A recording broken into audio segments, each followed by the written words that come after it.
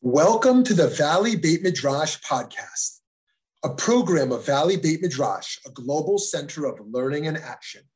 We're bringing you the best in diverse, pluralistic Jewish wisdom, all with the goal of improving lives in our global community. I'm Rabbi Shmuley Yanklowitz. Let's get started.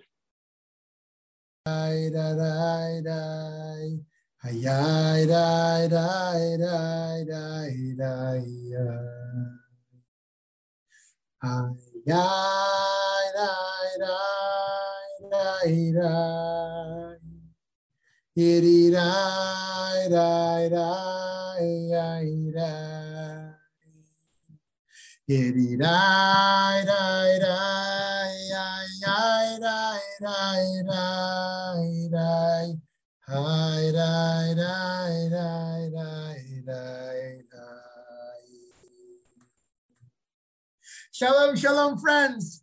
Great to see you for debate number 17, a life of study versus a life of action. What is greater? Okay, let's see a little poll here. Take a very empirical assessment of what the world believes, at least the group here, you with us. Okay, how do I operate in the world? I am primarily a thinker, a person of the mind. I like to act, but I'm most comfortable in a learning, reflective space. Option 3, I'm reflective, but I feel more fulfilled when acting. Or I am primarily a doer, a person of action. Let's see what your vote is here on your own personality, your own disposition, on how you experience the realms of thought and action. Okay. Everybody made a vote? Okay. Okay. No one here lives a life of the mind or solely a life of the mind. A quarter are thinkers with some inclinations to act.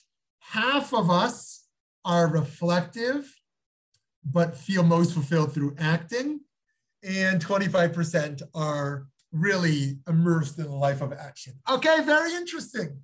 By the way, I told my son, who's turning 7 this week, I told him I was doing a class today, and he said, "This is great, public speaking." He said, "You should crowd surf. You should do crowd surfing." So I don't know how Lev thinks I spend my day, but he thinks that if I'm giving a talk, that should involve some crowd surfing. So first of all, I said that's not exactly in the rabbinic job description, and secondly, it's on Zoom anyways. But he got the idea somehow as a 6-year-old that giving a talk to people means you can jump into the crowd. So that's kind of funny. Anyways, okay, friends. So friends, a life of study or a life of action? Here we go. Is religion fundamentally about a life of study or a life of action? Big question. Is Judaism primarily about the inner psyche or the external world? Are we to focus on the self or improving the lives of others? The Talmudic rabbis debated the relationship between learning and action. Here is the most well-known passage from Kiddushin. Rav Tarfon and some elders were reclining in an upper chamber in the house of Nitza in Lod when this question came up: which is greater, study or action? Rav Tarfon spoke up and said, action is greater. Rabbi Akiva spoke up and said, study is greater. The others then spoke up and said, study is greater because it leads to action. So friends, unpause yourself for a moment. What do you make of this debate here? Who do you agree with here? Judaism says, yes, please. Michael. It's a continuum. Study is supposed to drive action, yet action is supposed to really, again, I think we're talking about the Orthodox reference, that intensive study is really the goal, and action is to facilitate that. Okay, very interesting. Very interesting. Okay, someone else. Eric, you say you vote with the others. What does that mean? Votes with the other. Okay, he agrees with the others. Okay, so again, Rav Tarfon thinks we are here to repair the world, to do a life of mitzvot. You got to act. Study is not primary, Rav Tarfon says. Rabbi Akiva says, no, we are people of the book. We are people of study. Yes, you got to do some things in your life, but we are people of the mind. And then, what is the conclusion exactly? Study is greater because it leads to action. Well, what if it didn't? If it didn't, which is greater? They assume it leads. Is that true? Anyone else want to weigh in here? I think something to consider is that it was a one or the other kind of answer, and the others kind of more try to break it down more qualitatively speaking. One can have action without study. One can study without action. Study is greater which means there's a greater prospect or likelihood that one will a cause and effect. Great. Now, couldn't they have ended with the opposite? Could they have said action is greater because it'll lead to study? Is that? I don't see. Oh, I'm sorry. I was just like, yeah, Lauren, please. I don't see action leading to study. I see study, like if you're going to take an action, you've got to know what you're doing and what the action's all about, right? So that's why I think study is the precursor to action, although it may not always lead to it. But I think action without a pre-study, without knowing what you're doing, what you're taking action on, can result in some real serious problems. Thank you. Lauren, by the way, for next time you speak, I think your mic is not plugged in. Okay, You're very right. good. But I caught most of what you said. Okay, good. We will come back to this debate, friends. Action for the rabbis could have meant observance of mitzvot, and not action in the general sense that we mean today as moderns when we think about activism, for example. I wonder whether Rabbi Akiva, even though he championed study over action, thought about action as activism in the sense that he was, along with many of his contemporaries, all about engaging in civil disobedience to the rules of Romans, who prohibited some study and some action. But we can think about the category which we call mitzvot as going beyond those rules that we find in the Torah or in the Shulchan Aruch as being a category aligned with this colloquial usage by so many today to include all good deeds, all good that is done to help others. So friends, in the end, the rabbis taught that the primary purpose of learning is not merely seeking truth, which many saw as secondary, but rather to serve as a catalyst for improved action. Hey, there was a famous saying of Rava, the purpose of learning is repentance and good deeds. So that's the purpose, Rava says. Rav Aaron Lichtenstein, the highly regarded Rosh Yeshiva of Yeshivat Har Etzion, grappled with the sad and disturbing phenomenon that spending one's entire day engrossed in learning can sometimes paralyze one from moral action. Listen to this. A couple of years ago, after we moved to Yerushalayim from New York, I was once walking with my family in the Beit Yisrael neighborhood, where Rav Isser Zalman Meltzer used to live. For the most part, it consists of narrow alleys. We came to a corner and found a merchant stuck there with his car. The question came up as to how to help him. It was a clear case of parika uteina, helping one load or unload their burden. There were some youngsters there from the neighborhood who, judging by their looks, were probably 10 or 11 years old. They saw that this merchant was not wearing a kippah, i.e., he was not publicly observant, not publicly traditional. So they began a whole pilpul based on the Gemara and Pesachim about whether they should help him or not. They said, if he walks about bareheaded, presumably he doesn't separate his trumot or meiserot, so he's suspect of eating and selling tithe produce. I wrote to Rabbi Soloveitchik, which was his father-in-law, a letter at that time. and told him of the incident. I ended with the comment, children of that age from our camp would not have even known the Gemara, but they would have helped him. My feeling then was, why, Ribono Shel Olam, must this be our choice? Can't we find children who would have helped him and still known the Gemara? Do we have to choose? I hope not. I believe not. But if forced to choose, however, I would have no doubts where my loyalties lie. I prefer they know less Gemara, but they help him. So friends, this is very interesting. Let me just rehash the story in case you missed any part of it. Essentially, he sees some ultra-Orthodox kids, young kids, and they see an unobservant man who is in trouble, and they go through a whole, immediately they can recall the Gemara. Do I help somebody who is not observant in this sense? And they're paralyzed. They don't know what to do. They're trying to think about the learning. And he is struck by this moment. He says, myself in a more modern religious camp, our kids wouldn't have even known that Gemara. What a shame. But our kids would have helped. And I hope I don't have to choose between kids either being Jewishly literate or being humanitarians. But if I have to choose, this is as someone who spends his whole life in the Beit Midrash, I choose they help rather than no. So that's a very interesting predicament, where more learning leads to less action. One can be immersed in study, but they can forget kindness. The Netziv writes, and we explained that they, the rabbis of the Second Temple, were righteous and devout and toiled in study of Torah. Yet they were not upright in the ways of the world. They were kolel bachrim. They weren't kolel all day, but they weren't righteous. Therefore, because of the baseless hatred in their hearts toward one another, they were suspicious of one whom they saw act not according to the opinion of the fear of God, that he was a Sadducee or heretic. And because of this, they came to bloodshed through division into all of the evils in the world until the temple was destroyed.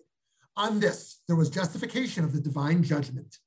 Because HaKadosh Baruch Hu is upright and does not tolerate righteous people like this, rather ones who also conduct themselves in an upright manner in the ways of the world and not in a manner which is warped, even though it is for the sake of heaven, because this causes destruction of creation and obliterates the settling of the land. So friends, just a reminder here, this was a great renaissance of learning, and yet there was sinat chinam, baseless hatred, and because of that, the second destruction of the temple had to occur. The great exile, which we didn't return to the land for, well, we were in the land. We didn't have sovereignty over the land for another 2,000 years. And so friends, we see once again a case where learning without ma'asim tovim, without good actions, without love for someone else is not only insufficient, it corrupts the entirety of the system. So in fact, does learning lead to action? Not necessarily. Once we have concluded that action is indeed primary, we might ask whether we should prioritize acts of chesed, acts of kindness, or acts of tzedakah, acts of tzedek, justice. The rabbis explore this question, chesed versus tzedek.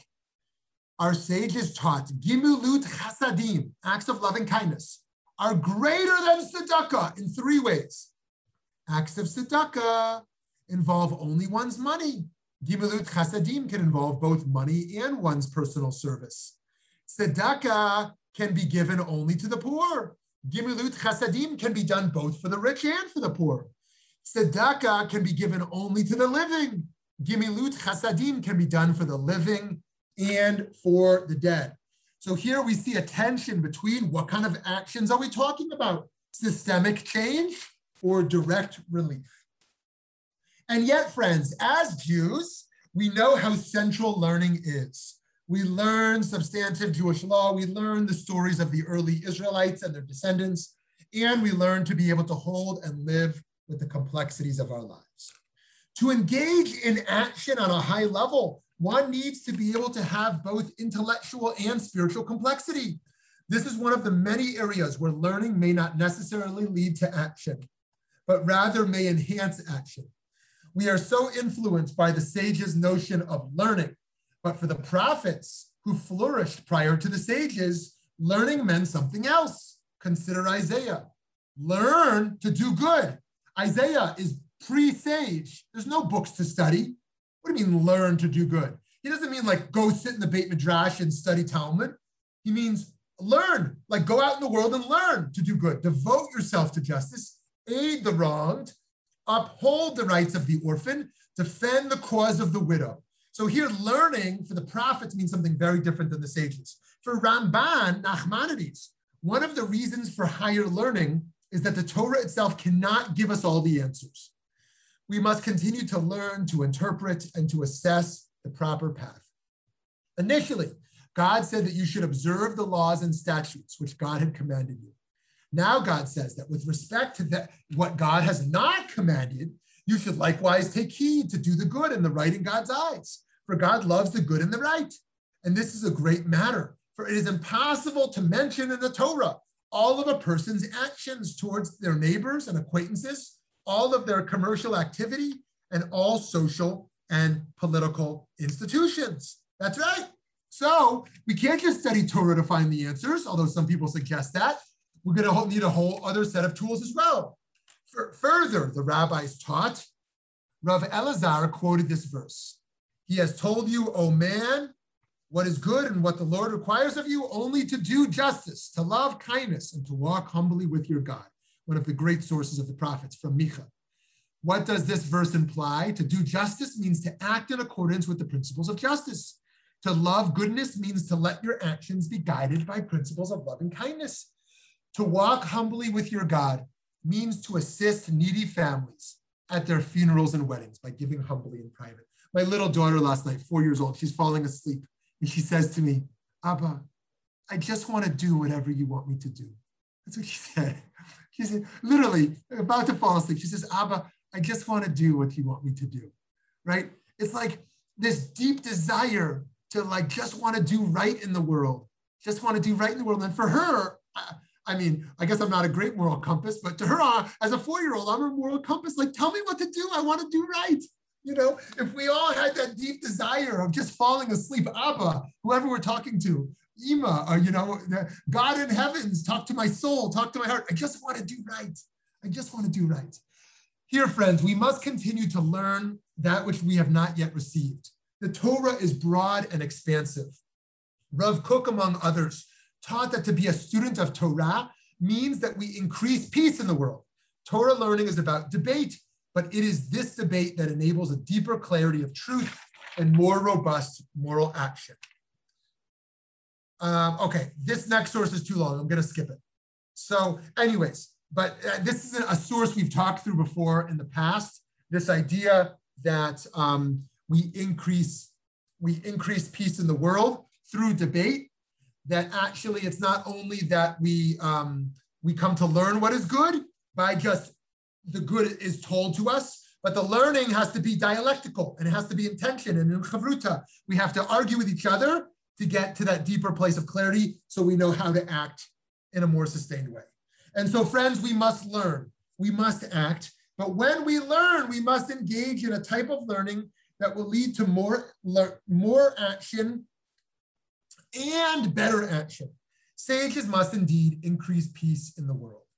So to be sure, for the Kabbalists, the realm of asiyah, right? Asiyah is the realm of the Kabbalistic term for action, is not just about moral action, but also deeply spiritual, transformative action.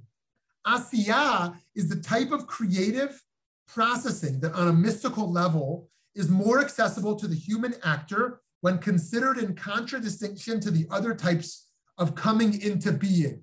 Yetzirah means formation, Bria means creation, and Atzilut, emanation. So in this regard, Rav Kook was teaching here, all actions, all mitzvot, all customs are no more than manifold instruments, each containing within itself a few sparks of the supreme light. We can wonder how emotions are translated into action. Susan Sontag addresses this question. Compassion is an unstable emotion, she writes. It needs to be translated into action or it withers. The question is what to do with the feelings that have been aroused, the knowledge that has been communicated. People don't become inured to what they are shown, if that's the right way to describe what happens, because of the quantity of images dumped on them. It is passivity that dulls feeling. And so, friends, we need a curriculum. When we go to a movie that inspires us, how do we immediately translate it? When we read a book that opens our hearts, how do we translate it? When we leave Rosh Hashanah or Yom Kippur from a sermon or from a tefillah, from a prayer, or from a song or a nigun that moves us, how do we translate it? We cannot leave it alone. Sontag suggests maybe you think we should leave it alone, and maybe it'll do its own magic. Sontag says compassion is unstable. It needs to be translated into action. And now here she's not just talking about learning to action. She's talking about emotional intelligence as it converts into the behavioral realm. Rabbi Dessler, the eminent early 19th century Mashgiach Ruchani, spiritual counselor at the esteemed Ponevezh Yeshiva, taught a human being who has overcome his Yetzer once feels clearly in their heart that they are distancing themselves from fantasy and resolving to grasp truth vigorously. But one who has never overcome their inclination cannot discern this, for their experience teaches them that whenever they desire an evil thing, the desire enslaves them with no escape. Therefore, they cannot understand the idea of free choice, because in examining the sources of their actions, they see only external causes and effects. Friends, what he is dealing with here is one who has not cultivated an inner life of choice, of emotional intelligence, of processing. That here he's dealing with in Musar, learning, that this is the Musar revolution, that learning is not learning text, although learning text is important. Learning is learning your inner impulses, your triggers, your desires, and learning a mastery of them so that we are not enslaved by them. That one has a desire for this or that, and they immediately act upon such a desire of any type, but rather there is a processing, there is a making sense of, there is a rigor that is involved. They can stay in the space of tension emotionally without going immediately to action. So here we deal with a type of learning that is in tension with action. Don't act yet, don't act yet. Continue holding the emotion, continue holding the intensity, as opposed to Sontag, well, not opposed, but in light of Sontag that says translate your emotion, your positive emotion immediately to action. Dessler says, I see you're feeling a lot, but you got to process it more, go deeper, go deeper.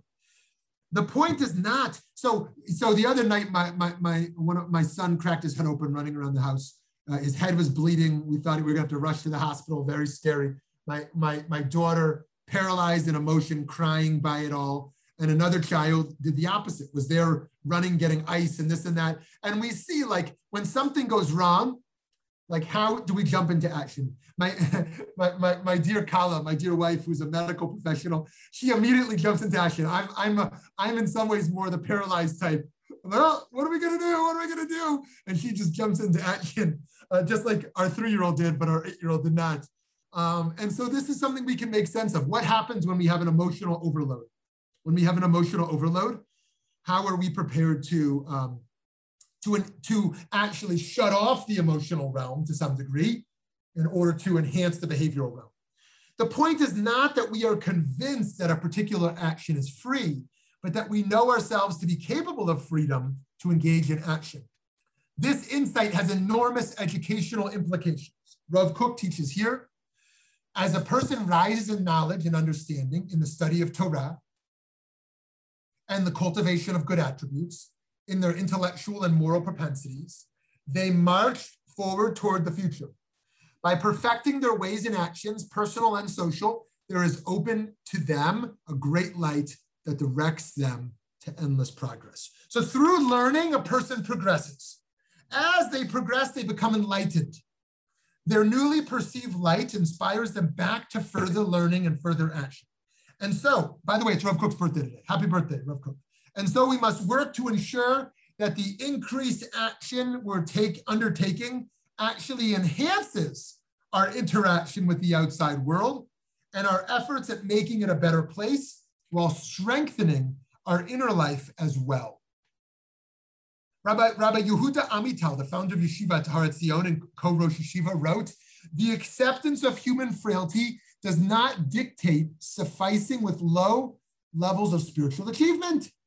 Rather, it means that one should not deceive oneself about one's level and should make sure that actions, especially stringencies, are consonant with inner levels of spirituality." On a similar level, the Rav taught, Judaism has always believed that wherever actions are fair and relations are just, whenever man is able to discipline themselves and develop dignified behavioral patterns, the latter are always accompanied by corresponding worthy emotions.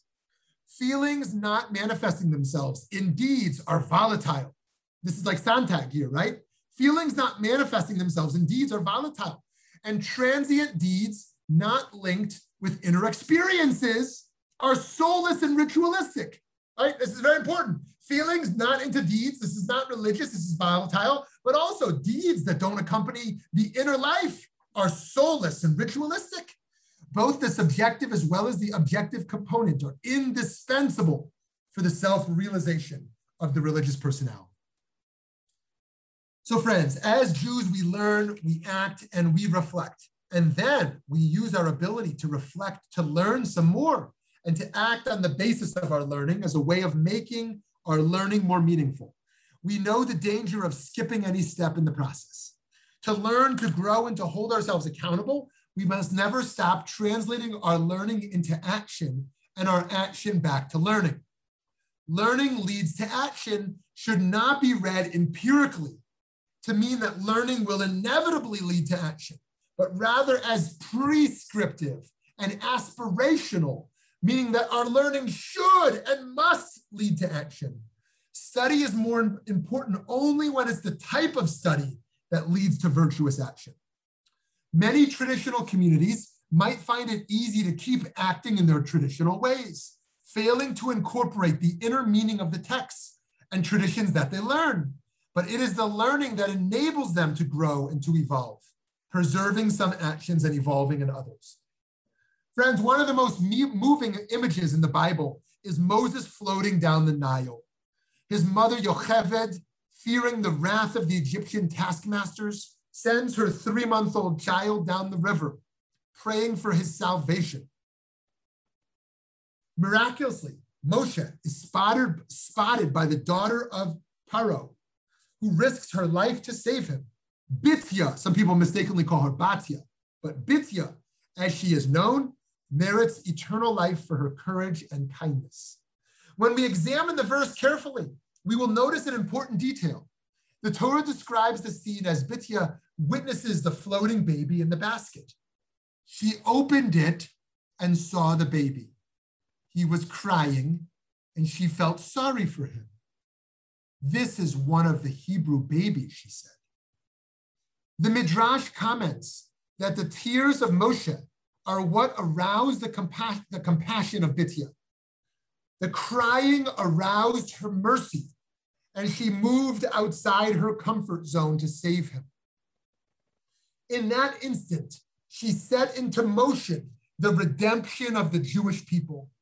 Just as God hears the cries of the Israelites, first, God is inspired, so to speak, by Bitya being aroused by the cries of Moshe. Moshe becomes the savior, prophet, and master teacher of Torah. But the catalyst for that transformation was her attention to the crying baby. Okay, friends, so to move us forward, we must never forget the baby who is crying. This message can be crystallized in a well-known story about the Baal HaTanya, Rav Shneur Zalman of Liadi, the first Lubavitch Rebbe, and his son, Rav Dovber. When Rabbi Dovber was a young man, he lived in the same house as his father. And one night while Rav Dovber was deeply engrossed in his studies, his youngest child fell out of his cradle. Rav Dovber heard nothing, but Rav Shneur Zalman, who was also immersed in the study in his room on the second floor, heard the infant's cries. The Rebbe came downstairs, lifted the infant from the floor, soothed his tears, placed him back in the cradle, and rocked him to sleep. Rabbi Dovber remained oblivious throughout it all. Later, Rav Shneur Zalman admonished his son, no matter how lofty your spiritual involvements, you must never fail to hear the cry of a child. Rabbi Yehuda Amital mentioned earlier, repeated this story often. He explained that this was one of the founding principles of his yeshiva, to learn Torah, but still hear the baby cry. In this vein, he explained that when he saw the plan of the study hall and it did not have windows, he immediately requested that the study hall have big windows installed. A house of study must be connected to the outside world, to hear the cries of the world outside. We must always aspire to lead lives of faith, but never at the expense of ignoring the cries in our communities. When we express compassion, when we hear and act to alleviate the cry of the baby, our deeds may be the catalyst for a world of redemption, goodness, and peace. Friends, our learning must enable us to hear and to respond, always to recognize the potential impact of our actions. So here, friends, I open it up. I open it up for this, this conversation around our learning and our actions and the relationship between them. Please jump in.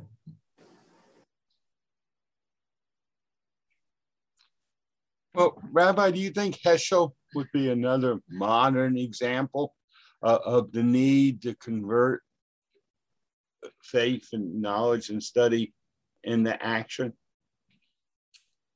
Heschel is such a great example of this because he is both a scholar of the prophets and of Agadah, right? They called Rabbi Soloveitchik halachic man. He was called Agadic man. He wants stories, not laws. That's his interest. He wants the prophets, not the sages, in a certain sense. And he wants us to live in with a little less barrier to action. The prophets, they see and they respond. They see oppression and they rage. He wants there to be a little less peel pull, a little less stuck in the academy, a little bit more of the prophetic spirit. And so I think he is a great example of someone immersed in learning and immersed in the civil rights movement and immersed in that process of action. Part of the problem when you're a sage and you're an activist is that sage life leads you to keep resolving it, keep toiling until you have moral and religious clarity. Activist life calls you to act when you don't have total clarity yet. When you see a moral problem and you need to respond immediately, you need to be able to respond quickly to a humanitarian crisis. If you're a sage, you might need to step back and analyze more, get more information, engage in the process, be slow to respond. We should be slow to adapt to this new moment. And so here's the tension. How can we be both? How can we both be analytical and critical and really analyzing, but also be on the front lines? And this is not just an activist question. This is a question in our own lives as well. Some of us know we are impatient. We run quickly to respond to anything that the moment it happens. Other of us know we're very slow. We're very slow. We're thinkers. We want to make sense of everything happening. We're not ready to act. We can challenge ourselves on wherever we are in that spectrum to go a little faster or slow down. And one of the great things about partnership, either in the workplace or in a marriage or in a home, is if your partner is a little bit of a different side than you. It's funny, we normally think of that as annoying. That is so annoying. Make your decision already, right? Why are you so slow, right? But actually, it can be a great compliment. It can be a great compliment. My mother was in charge of watching our two oldest children last week when their school hadn't started yet. And she plagued me and my brother with this when we were kids also. When we had a conflict, she wouldn't resolve the conflict. She said, you guys work it out. You work it out. And so my son, he knows what he wants. My daughter, she wants to think about it for a long time. So they had to kind of duel it out all week. Like, are we going to do this activity or that? And she let them kind of deal with it. So yes, Michael, I think that's a great point about Heschel, how he kind of models that balance. And let me just follow up with one other thing. Yeah. You are a model for us in both study and in action. And how do you deal with that balance? Well, that's very kind of you. I feel like I do think about this issue a lot. I'm very far from any level of mastery on this, but I do think about this tension all the time because I do feel the need. My experience tells me that in moral crises, We don't have the luxury of sitting back and waiting for complete clarity. And yet my experience has also shown me how rash decisions can bring more heat than light. And so I actually think one of the ways that I think Jewish learning is so powerful is that we think about situations before they occur. If you don't think about moral dilemmas until they emerge, you're not prepared. But Jewish learning is about contemplating moral dilemmas before they emerge so that we can have the clarity when they emerge of how will I act. If I was one of those kids seeing this happen, would I be prepared to run into the burning house? That's a flame. Would I be prepared to get arrested for this cause? Well, what about this cause? What would I do with a canteen in the desert, right? And not that we should come to conclusive, we should come to full conclusions, but that ultimately we are prepared for the moral dilemmas that emerge, more or less, and how we will engage with those. And so I think that our community in many ways is struggling on both fronts. I think we oftentimes see a lack of kind of collective reflective space on our intentionality as a community. And I think we also see the lack of evolution, the lack of trying new things and evolving and kind of being quick to respond because for other reasons. But suffice it to say, this is like one of the frameworks I'm constantly thinking about. The other part that emerges is the prophet doesn't work for consensus. The prophet gets clarity and acts. In communal leadership, there may be some times to work in a prophetic spirit, and yet there's also a place to work in a consensus model where you bring people along, you organize community, and that takes time as well. And so the tension is not only between the learning and the action, but also acting on a pace that also works for people we're trying to bring along with us at the same time. So lots more to say, Michael, there, but thank you very much for raising that, because it's exactly the way we think of VBM. We think of VBM as a place of learning and a place of action, and sometimes there's a disconnect, and sometimes we really try to bring it along, right? If we have a certain understanding about anti-Semitism or about racism or about tzedakah, how do we not just implement an action program, but implement first an educational framework before we think about the next steps? Thank you. Yes, Lauren. So I've been thinking more about it as you've been talking. So learning to me, it should involve much more than just Torah learning, and even within Jewish learning, it should involve Musar, which is so important for Menschlichkeit. One needs a little bit of Kabbalah and all that, but you also need a secular learning. And I'm thinking in terms of what happens in Israel when you get such rigidity and really like shtus. I mean, some of the stuff they perseverate is like, God forbid I should help a woman that fell on the street. It happened to me. So, it's frightening, or the kind of learning that leads to people being kahanists. Then I also think of like guys like Rabbi, my kind of heroes, like the late Rabbi Sachs, who had such a broad knowledge, which led to action, which led to him speaking out in parliament. And of course, your Rabbi Avi Weiss, who I think you probably patted yourself on in some ways, I think, because he was very learned, but boy, he was out there for Soviet Jewry. He was one of the first for women's tefillah network. And so I think that good action can come out of good, broad learning. Poor learning, the wrong kind of learning, can lead to bad action.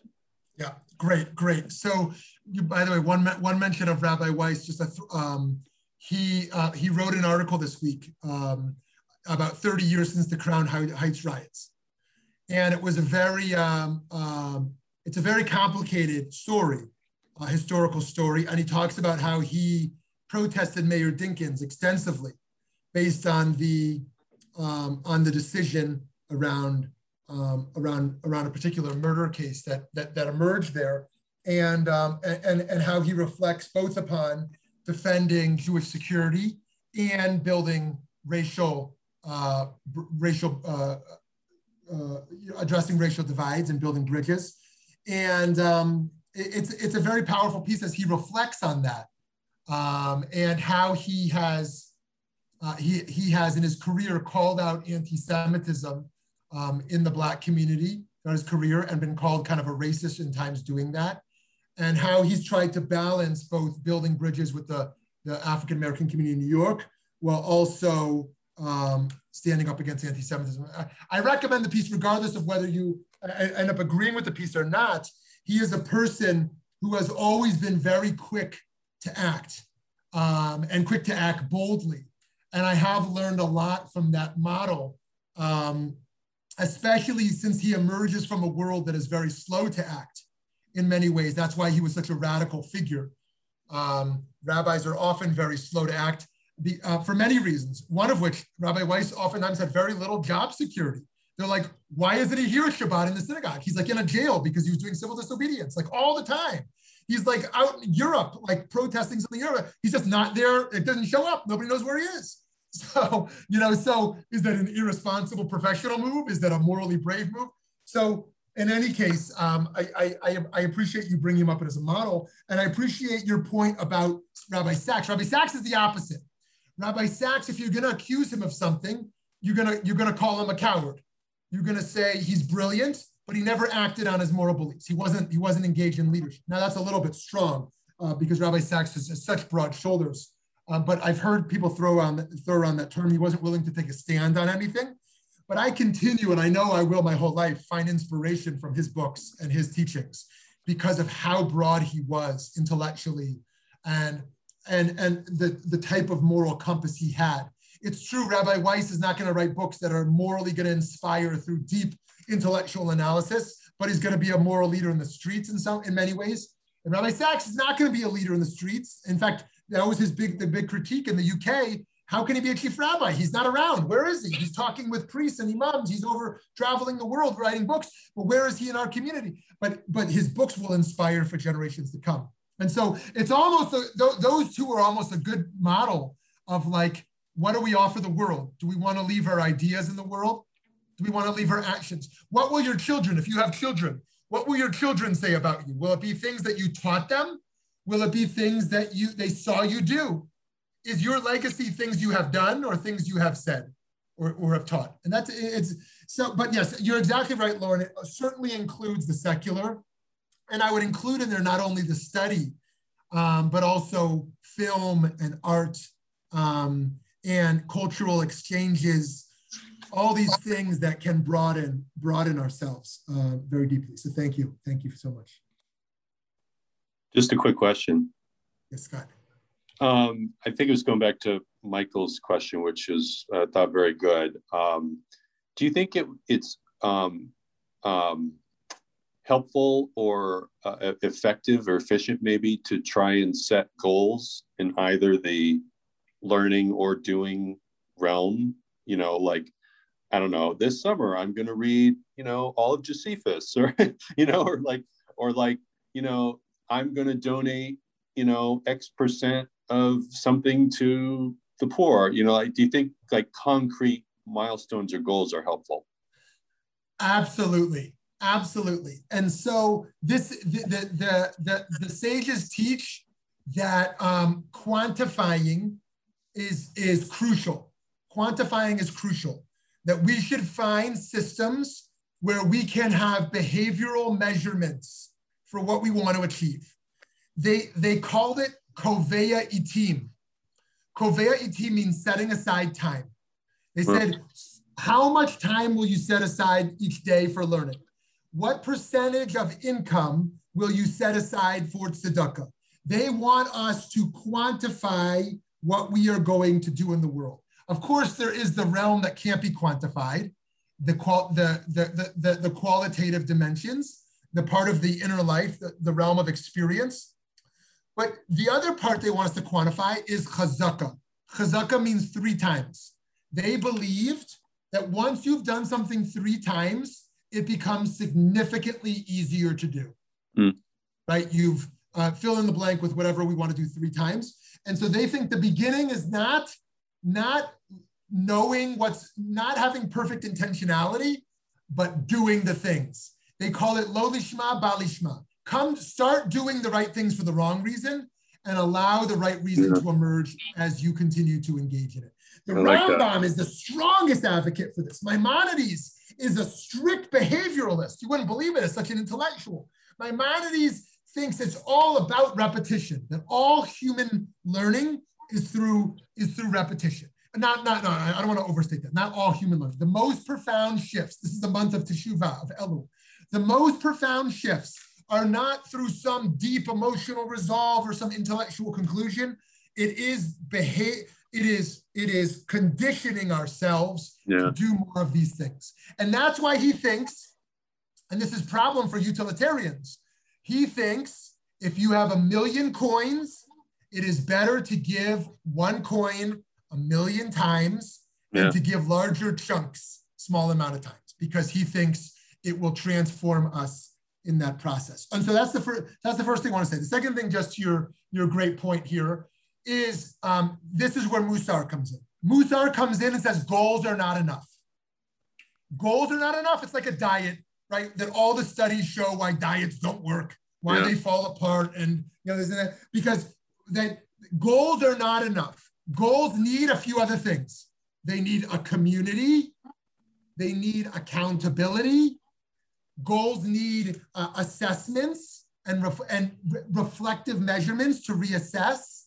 They need actually to break down the mental barriers that are blocking us from achieving the goal. It's great if I say, oh, you know what, Rosh Hashanah was great this year. I'm going to be a nicer person.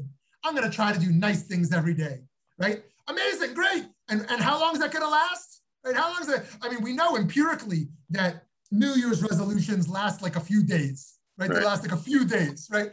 And we know also end of life resolutions last a little longer, but still very short. Someone gets hit by a car, they're in the ICU, they leave ICU, they say, wow, am I going to live differently?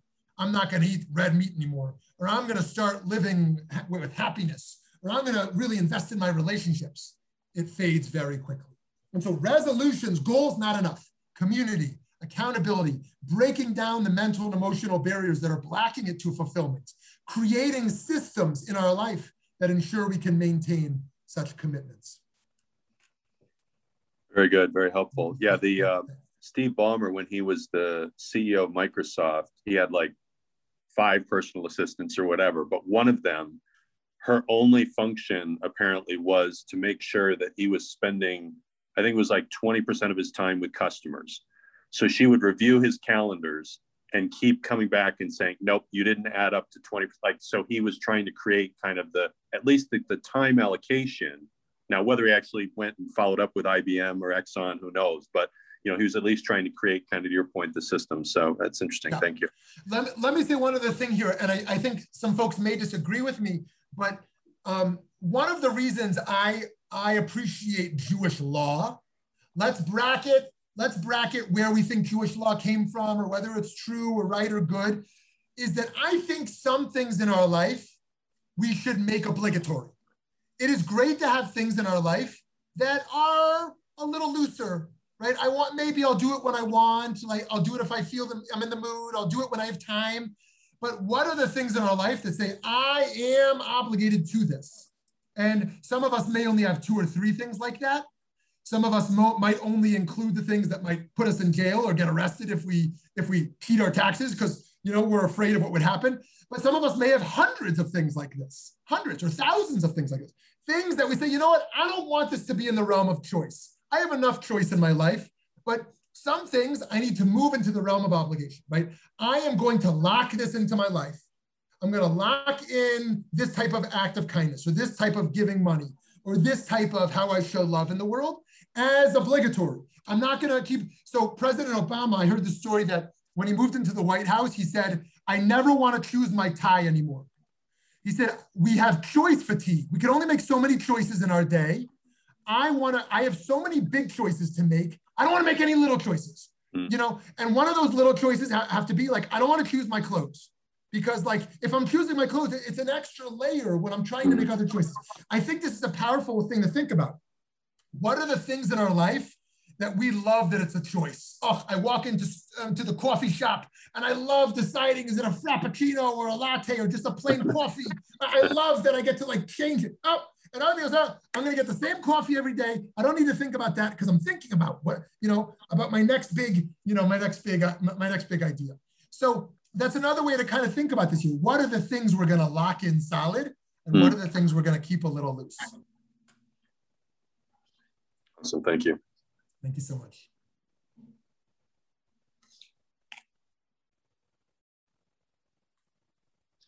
Rabbi, I want to say thank you very much for what you've said so far. This has been very enlightening. I want to bring up something that you have brought up in passing so far on this topic. It's actually kind of reflective of the a little bit of the poll. There was some rabbi, he was mentioned in this book called Let There Be Light. He's one of the guys behind, the main tenets behind either the pre-Kabbalah. But he made the arguments which anthropologists supported the notion that when it came to understanding, one does the action, and then does the learn, and then one tries to understand. By understanding, one has to do the action. I think this subject was brought up in a passive way, and I know that there's disadvantages to that. But I like to gauge your thoughts on to the reverse of the idea, because you mentioned the idea of study then action. But I'd like to know your thoughts of the action then study. Amazing. Okay, great. So first of all, this is rooted in the Torah. Naseh v'nishma, right? They say at Har Sinai, they say, we will do and then we will learn. They didn't say, oh, let me make sure I totally understand this and if I want this and what that really means, and then I'll figure out how and when I want to do it. They said, no, we're going to do all this stuff now and I'll figure it out later. It's like becoming a parent. Your child is born and you don't know what you're doing, but you got to start doing it. You got to start doing, what do I do? I had no idea. My wife had babysat for years and had nieces and nephews. I literally have never changed a diaper, never burped a baby, like had no clue if you hold the baby upside down, you hold them up this way, like how do you burp a baby from the toes? Like I had no idea. Do you feed the baby in the ears? I had no clue, you know? And so I just got to start doing it. I'm going to learn as I go. Naseh v'nishma. They said, we're going to do it and then we're going to learn it. Right? Further, I think one of the brilliant things about Jewish enlightenment is that Jewish enlightenment is through mitzvot. Enlightenment happens through action. It is true for the Kabbalists, there is the space of reflective life. But the primary vehicle for enlightenment in Jewish thought is the realm of action. And so that's really interesting. The idea that the sages had already said learning because it leads to action, but also we see this idea of action. Actually, it's not sequential, that the learning happens not after the action or that it leads to it. The learning, the enlightenment happens within the action. I'm in the moment of doing, and in the doing, I'm being conditioned, I'm being broadened, I'm being expanded, right? It's an amazing thing to see this. It's like you know, experiential learning for adults or for children, where and we don't engage this enough oftentimes, is where we feel this transformative experience, partially because it awakens all of our different faculties. And so I really appreciate this point, Eric, because I think that we've been very influenced by an Eastern sense of enlightenment, of kind of isolation, quiet, meditation, something I very much appreciate. But I think the primary Jewish vehicle towards enlightenment is the experiential, is the encounter. It emerges in a noisy place rather than a quiet place in many ways.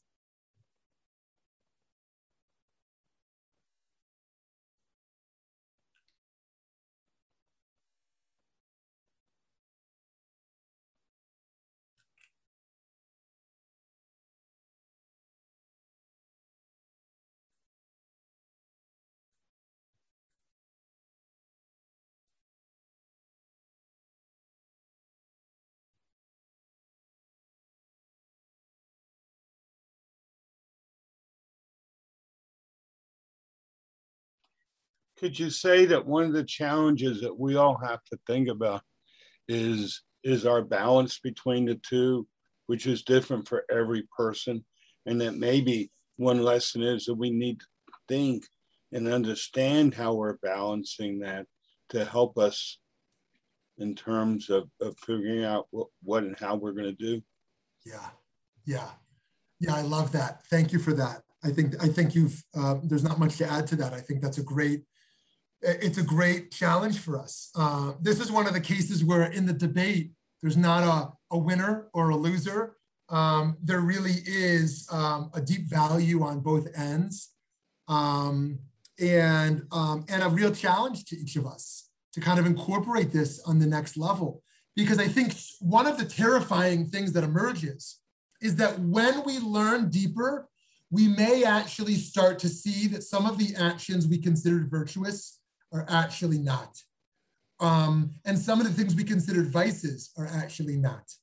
That in the learning, if it's truly transformative, it might actually call us to live very differently. And I say that's terrifying because some learning is reinforcing of what we already know to be good and what we're already doing is good. And some learning calls into question some of the big things in our lives. And it may ask more of us, it may ask less of us, but the real learning means we don't know where it's gonna lead us, right? Learning that we're totally controlled, it's like in a little Ziploc bag, we won't let it out, right? Is that learning, or is that just kind of putting a little fact in our head? Learning can be scary because we're not sure how it'll change us. So thank you for that. Thank you, Michael. Yeah, time for one last question or comment. Someone, yes, Steve. Hi, can you hear me? Yes, Steve, we hear you. Oh, good. This has been my absolute most favorite argument of all of the arguments that we've talked about for two reasons. Number one, I have learned that you don't feed the baby in the ear. And second, learning is in the action.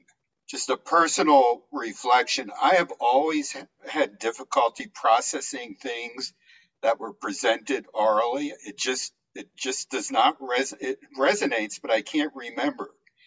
And yet I always feel phenomenal when I attend these arguments. There's something about being with others and hearing messages and hearing people say things that they might have been privy to and nobody else has known that fills me with joy.